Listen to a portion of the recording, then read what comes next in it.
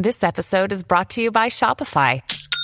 Forget the frustration of picking commerce platforms when you switch your business to Shopify, the global commerce platform that supercharges your selling wherever you sell. With Shopify, you'll harness the same intuitive features, trusted apps, and powerful analytics used by the world's leading brands. Sign up today for your $1 per month trial period at shopify.com/tech, all lowercase. That's shopify.com/tech.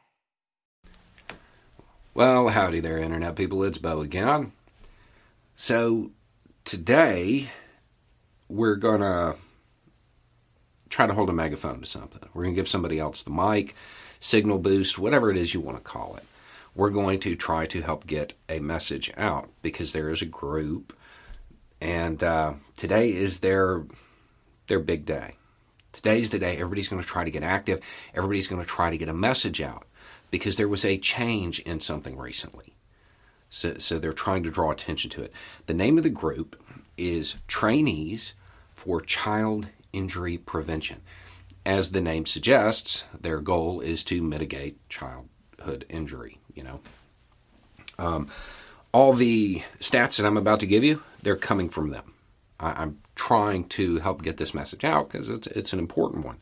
In 2019, the leading cause of childhood injury-related deaths changed. Something new took over. It is so significant that a child is lost to it every 2 hours and 34 minutes. That's 3,500 a year. When you're talking about numbers that big, again, hard to really picture, so we'll do it this way. It's a school bus full of kids every 9 days. That's pretty significant. It accounts for 25.3% of injury-related childhood deaths. You probably think it's cars, right? I would have assumed it was. It's not. It's firearms. Firearms. USA. Right now, there's a whole lot of people talking about basic safety protocols because of what happened out there with Alec Baldwin, right? A whole bunch of people in the gun community saying that if basic safety protocols were followed, that wouldn't have happened.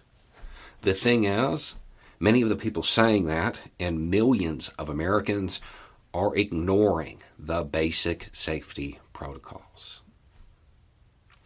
4.6 million kids live in a home where a weapon is stored, loaded, and unsecured. That is wild to me. Your kids are curious. Your kids are curious. They are curious people. That's one of the joys of being a child. Hidden doesn't mean safe. Hidden doesn't mean secure. Hidden means, wow, look what I found.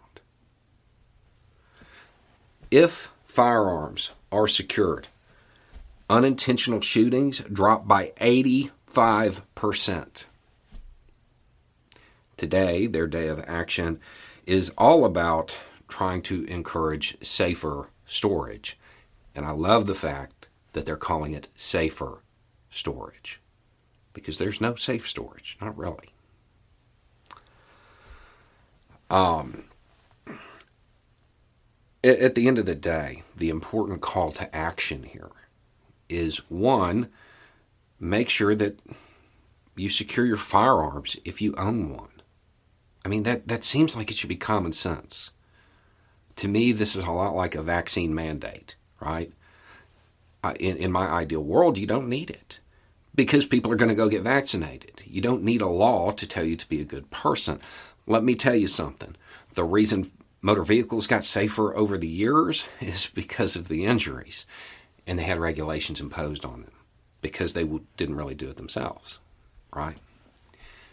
That's what will happen here.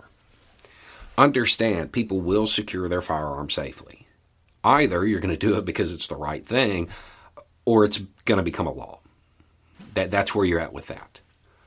I don't think people need a law to tell them to be a good person, to protect their kids or their neighbors' kids. You know, that's something that I've heard a lot from people.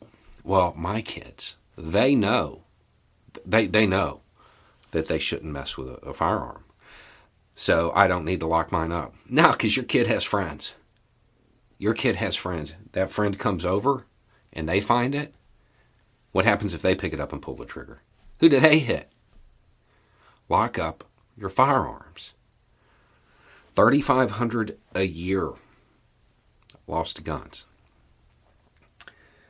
Now, this group, they have a webinar going on. I want to say at noon Eastern. This video may not get out in time for that. And then they have a chat going on Twitter at 2 p.m. It looks like most of this group is made up of doctors, is how it appears to me. I could be wrong about that. But it does seem, with all of the talk about basic safety protocols, maybe we should take a look at this. When you have all of these people saying, well, this wouldn't have happened if they had followed these minor rules, we should probably not let a crisis go to waste and use that time to educate. Anyway, it's just a thought. Y'all have a good day.